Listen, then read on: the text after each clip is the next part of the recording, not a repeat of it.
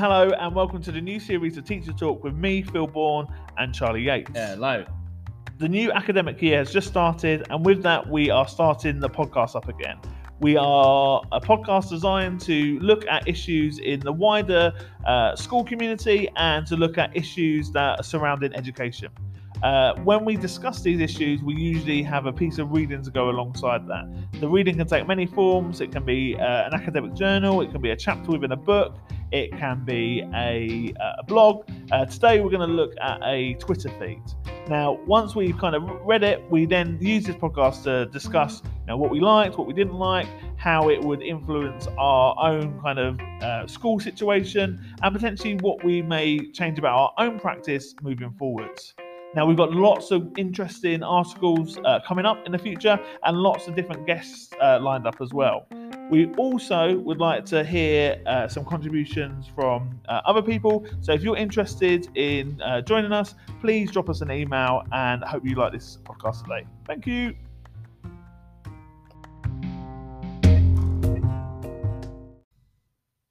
So Charlie, it's great to have you back on the pods. Oh yeah, getting the boys back together. Of course.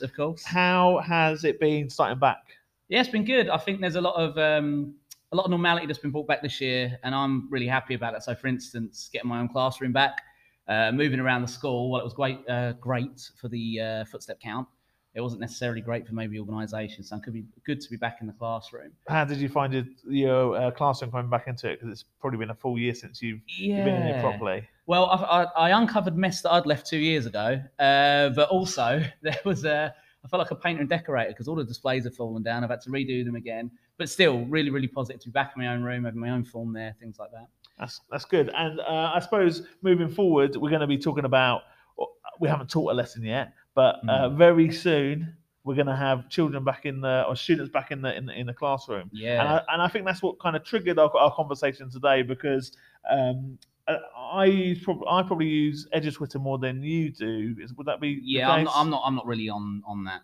Okay, so I saw a really interesting thread on Twitter, which was about how one teacher in particular starts off his lessons, and he's got like a 16-point guide to almost by second what he does every lesson to kind of get the atmosphere right and to start his lessons in the way that he wants to. And I thought it'd be interesting if we go through those, and probably lots of it we're going to agree with, but it might be just interesting just to talk about why each thing that he does, why it's important, and how it sets the tone for the lesson. The person in question, and the person on EduTwitter, his name is Ben Newmark, and he is at Ben Newmark. So if you want to have a look at that, he tweets a lot. He's a history teacher. Really good. Yeah, and I think that's where we're going to head today. How does that sound? Yeah, no, fantastic. It'd be good as well, because usually we come into these things pre-read, pre-arranged, pre-questioned. So it'd be good to do this a bit more naturally, I suppose. And I guess it feeds on what we spoke about, the all-staff briefing as well. Back to basics. Yeah. How do we start a lesson? How do we make sure this year is a year that starts off strongly?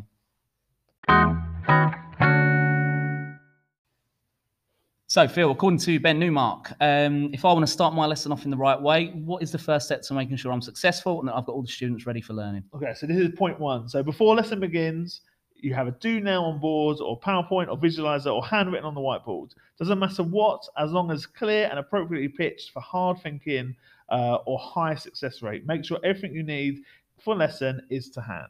Okay, that sounds sensible? reasonable. Yeah. It will just be 16 of us saying, yep. Yeah, exactly. Sounds works sensible. good. Sounds sensible.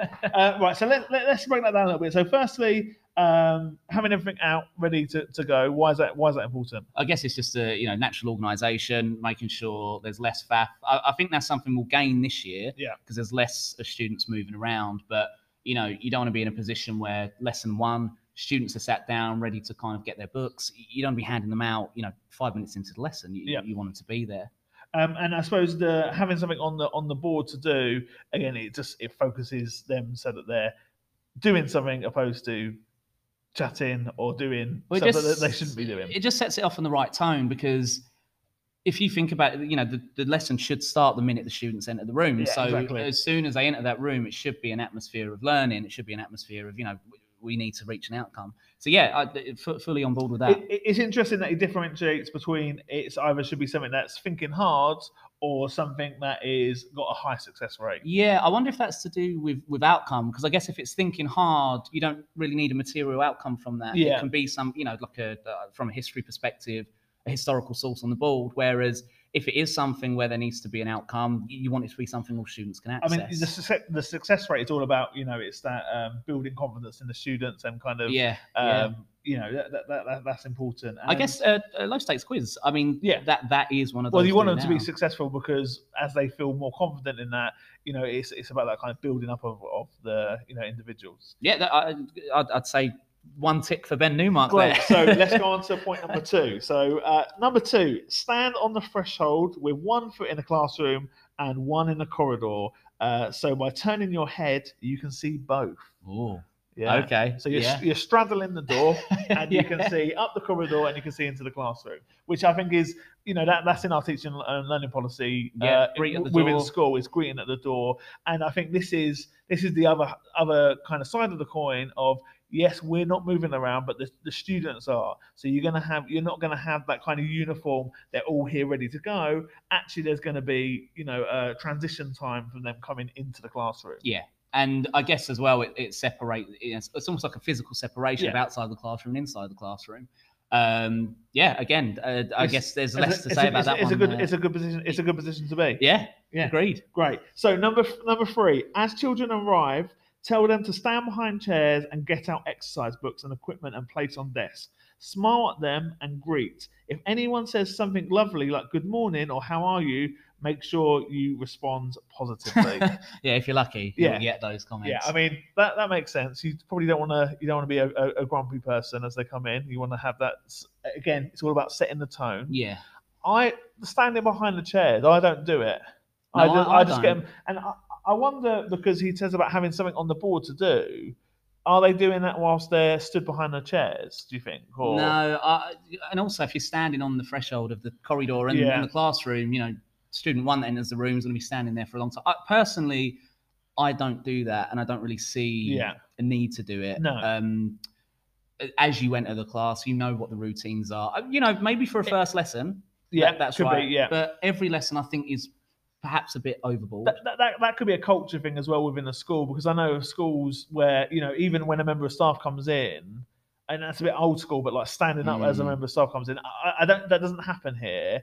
I don't think it's necessarily a bad thing. It's just, I think it's within the ethos of the school. Yeah, I just think if you want to maximise the time you've got to learn and the time that you've got to do those do now things, I think it's just a little bit more appropriate to have. I mean, and the way our classrooms are as well, if you've got students standing in the way of another student getting to their seat, for me, it's just a little bit too much faff. Okay, I've just realised some of the numbers are wrong because he's labelled 2 as 3, so potentially there's more than 16. Oh, these listeners are in for a treat. So let's keep it going. So the next number 3 is use some hammy be seen looking to make sure children know you're checking. Don't be too fussed about quiet chat. The lesson has not begun yet, and you don't want to be unreasonable. Sorry, you're going to have to do that one again because I laughed. You sure? Okay. On, so it says, was it the word hammy? Hammy got me. Okay. Hammy got me. So use some hammy being seen looking to make sure children know you're checking. Don't be too fussed about quiet chat. The lesson has not begun yet, and you don't want to be unreasonable. So that's the kind of like leaning your head over and sort of really kind of turning it around, doing the over the top gestures to kind of show that you're on it. Yeah, I like the point as well about the low level chatter too, because I think if there's a do now activity, I'm just kind of using them all in conjunction with each other. You kind of sometimes want that conversation to take place, and I don't think he's using the do now yet. I think he wants more of them in. I think he wants, because I think I've just looked ahead. Yeah. He wants more of them in before they start doing the do now. Okay. Would you have them going from that, person number 1 on, if it's clearly identified on the board how to do the class, how to do the work, should they just be doing it as soon as they come in? Yeah, because the way I like, especially with Key Stage 3, I think it gets a bit different with exam classes. One of the first things I say to them is there will always be something for you to do when you enter the classroom. Yeah. So this isn't me trying to be rude to anyone, but I often say to them, I don't want to speak to you for the first 5 minutes. I want you to come in, see what you've got to do, and get on with it. What about if they say hello? All right, fine. I'll say hello. But if they're lucky, I'll say hello back. But I just think there's.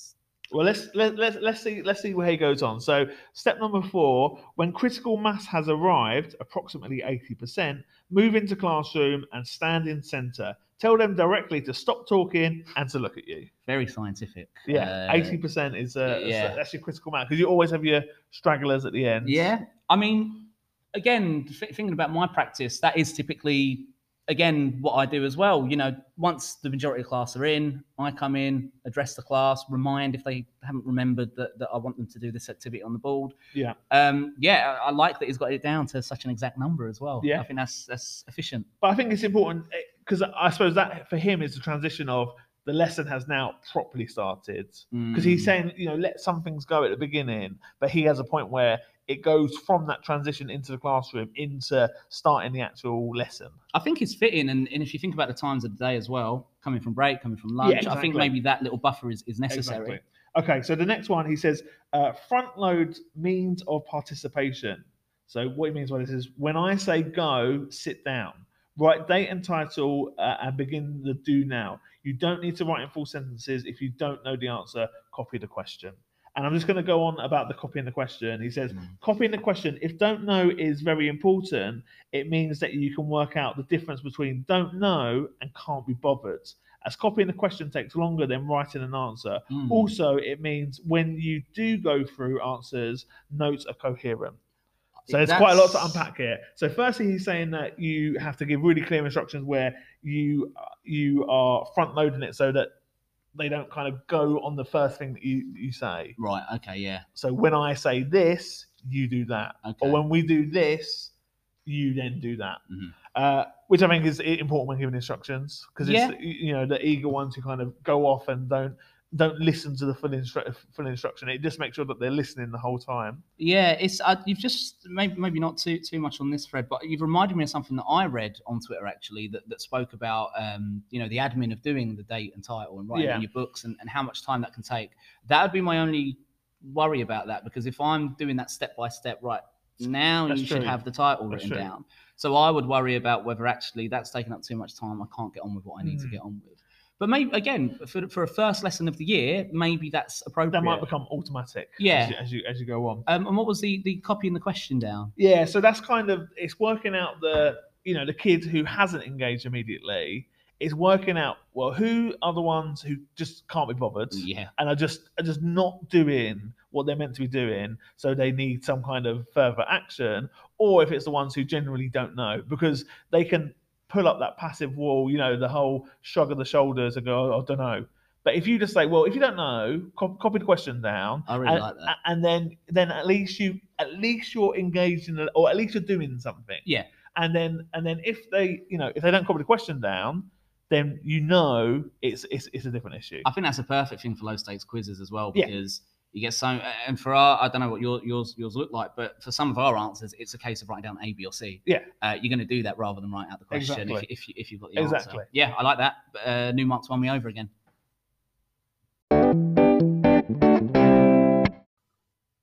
Right, Phil, we're going to switch it up a little bit. I'm going to read them to you now, and you're going to tell me your thoughts on this. Right, so Ben Newmark goes on. He kind of creates a little bit of a role play here.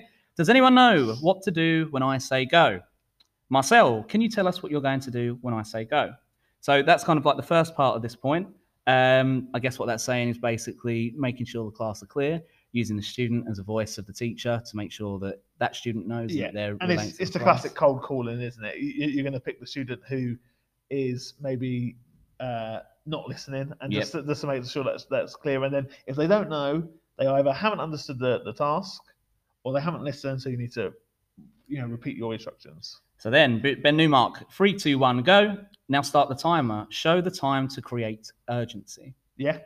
Do you use timers in your classes? Not religiously, but we've got some good PowerPoint ones. But we do use them, and generally, probably something that I should use more. But I've got the clock that I refer to quite a lot, and it makes me wonder whether, because I use the clock as well, and it makes me wonder whether the students having that visual countdown would actually help them, because I never use them. Maybe that's something that I could bring in, but now I'm thinking about it, lots of our do now, it's mainly the main tasks that I might not have a time on, but our recall questions definitely do have a time on. Okay. So potentially it's something that I could look into, because it makes sense. Yeah. You're right, and then it's kind of that digital versus using using a analog clock, because that throws up a whole host of issues with can students actually use those.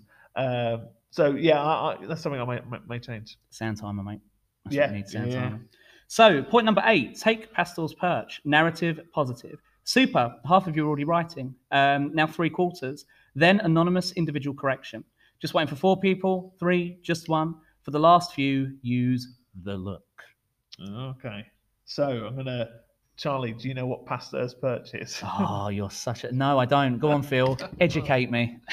I think it's from Teach Like a Champion, and it's kind of in the corner of the room where you've got the biggest kind of visual, where your eyesight can see the whole class. Right. So sometimes, if you walk to a table, you can only see really the 2 that are directly in front of you, or there's some in a very small area. What he's saying is stay away from that. Go to the corner of the classroom where you can see everyone. Scope is at the widest. Exactly. Yep. And then I think it's just about picking out. He's talking about trying to get that. Again, it's that critical mass of people working, and once most of the time you've got everyone going, it's just those 1 or 2, and from that position you'll be able to see that. Yeah, phrases I've used before that are kind of in a similar vein. I would say something like, right, 80% of the class are doing what I've asked them, fantastic. Yeah. Right, now I've got 90. Okay, the 10% still aren't really picking up at the minute. So, and again, you do see that working. Are you ready to go into point number 9? I think just before, I think it's important that you don't engage in too much questioning before, as they start the task, because if there are a number of questions, the likelihood is that you probably haven't explained the task correctly. So if you find that there's loads of hands up and you go to them straight away, well, if they don't understand, they're not going to. And then also the other people who maybe don't put their hand up normally probably are also going to be struggling. So I think having that moment of silence where you don't accept any questions to start off with is important. Yeah, agreed. I like that. So point number 9, all settled. So at that point, you take the register, say good morning or afternoon to everybody. And if somebody says it back, you are delighted that they have said it back. Phil, how do you take your register? You would be delighted, wouldn't you? I mean, yeah. If you're getting that back, you're doing something right, I think. Yeah. I mean, it's getting into the routine of taking the register as well. It's which is an important part of the lesson. Yeah. It's a building relationships. I've got no issues with this one. It's just positivity. Positivity. Yeah. All the language is positive. 90% of students are doing what they want, what they need to. I'm delighted that you've said good afternoon, good morning back to me. Yeah. Number 10. Once the register is wrapped up, more be seen looking. Oh yeah. Circulate if you can and have a look at what success rates look like. Yeah, I suppose once some time has lapsed, and because the register is a classic where your attention isn't fully on the class because you're focusing on the register. So that is where potentially, if something is going to happen, it could happen there. So to kind of restate that and get back out to know, well, actually, he or she is on it, and he does or she does call out when I'm not doing work. Yeah, perfect. And again, just keeping an eye on progress as well to do now. So point 11, beep beep. The timer is up. So this guy isn't using a sound timer. He's got a nice digital one. Digital. Yep. So front load MOP again. I'm going to write the answers up now. If you got it right, tick. If wrong, don't worry. This is a quiz, not a test. Just cross out and write the right one in. If you wrote nothing, write the answer under where you copied it. Again, it's pretty much a low stakes quiz, isn't it? Yeah. Anything you do differently, or anything you would change with that? No, I probably. Sometimes we have the answers preloaded, but then I also do like modeling on the visualizer, so I can take it either way really for that. But it makes sense, and it brings on those people who maybe did struggle with it and are just writing the question down. At least they've now got something in the book with the correct answer on it. So the more correct answers there right, the more of a habit it becomes. Perfect. Sorry, I just clicked off the wrong thing here. Here we go. So, point number 30. I can't believe we've done 13 already. It's flying by. Yeah. Check for understanding again. When I start putting answers up, what will you do? Pause. Danny, can you tell us, please? So again, I mean, this is just practicing the same skills. Well, now it's routine. Now, yeah, it's not really new stuff. And as soon as they, as soon as they're used to that should happen instantaneously. And again, I guess this, when I was maybe a little bit critical at the start of the podcast, I guess that's the outcome overall as well. Yeah. Next lesson, they come with the expectations. The lesson after that, even more, is drilled in even more. Point 14. Go on. Go through answers. At the end of each one, ask class, did anyone get anything I didn't that you think I missed? Missed stuff deliberately to raise ratio. Okay, so miss out some correct answers or some acceptable answers to get students. Again, it's a confidence thing. It's to see who's on their game really in terms of the knowledge. It's a nice little trick to use. It's not really a trick. Oh no, but it's nice as well because it almost makes it seem like you're on the journey of that learning with the student. Yeah. We're all in this together. It seems like he's like a person making a big deal out of interactions with students. Yes, which are good. Perfect. Point 15. Wow, we're almost done. I know. I can't believe we actually are pretty much there. Ready to start the lesson. Yeah. Okay. As this is in quotation marks. Okay. Hands up if you got at least one right. Well done. Keep up if you got 2, 3, 4 full marks. Super. Again, positive language. Yeah. Again, not coming at it from a negative approach. Right. Who got 4 out of 5? Yeah. Starting from the bottom means everyone's involved. Exactly. And then also, say there are a couple who didn't get 2 out of 5. You won't notice it in that kind of critical mass of hands. So it may not be as going the opposite direction, and you get a good idea of where your class are at with the previous lesson or the things that you want them to know. Yeah, nice bit of AFL in there. While I think that's a nice thing about this. I mean, just as we're coming towards the end here, it's never just one or the other. He's considered the pedagogy behind it, and actually the positive relationship building that a correct start to the year can be. Yep. And then 16 basically says, front load MIP for the next task. Yeah. And I guess all that means is repeat the process you've started. Yeah, because you're going to be doing pretty much the same things throughout the lesson, minus the register and some of those other things. It's just, rinse and repeat, really. So I guess what we can start thinking about now, I mean, I'll be honest with you, I think this is a good, it's comprehensive. Yeah, it works. It's things that we're probably all already doing. Yeah, there's nothing new there, really. But I think as we're going into a new year, it's maybe good to emphasize those bits, because especially with, I know it's going to be a buzz phrase for a long time, I feel like. COVID has disrupted the way we do things. Yeah, of course. And I think even last year, with not having classes in our own room, we maybe didn't get that opportunity to really start things off on the right foot. Yeah. So I think this is a good opportunity to actually readdress what do we want, what do we want our relationships to be, and hopefully they become routine eventually. Yeah, great.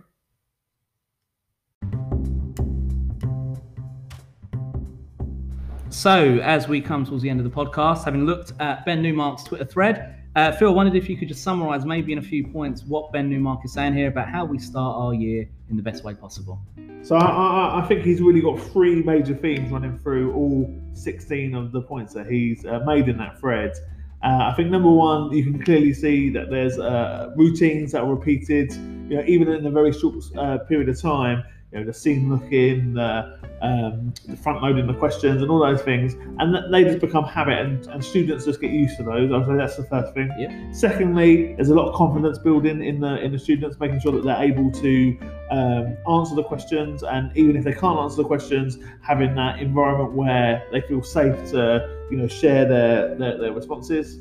And then I think finally it is the kind of the relationships that he's building with his students, with the kind of almost over the top reactions to them being positive. Yeah. But I think that that's gonna build those relationships really quickly. I would say those are the 3 major things there. Yeah, it's such a difference to when I was trained to be a teacher, because I was always told that classic thing of don't smile before Christmas. Oh yeah. And actually it's nice to read, because that's never my style, is it? No. It never has been. No. It's nice to read that actually someone else's advice is actually be as positive as you can, build up those relationships quick, and build the confidence of your students.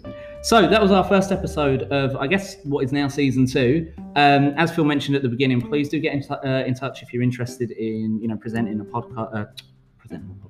article. a post, a Twitter thread. If you found something that works for you, come and chat with us. And yeah, thank you for listening, and we look forward to hearing from you later on. Cheers, guys. Bye.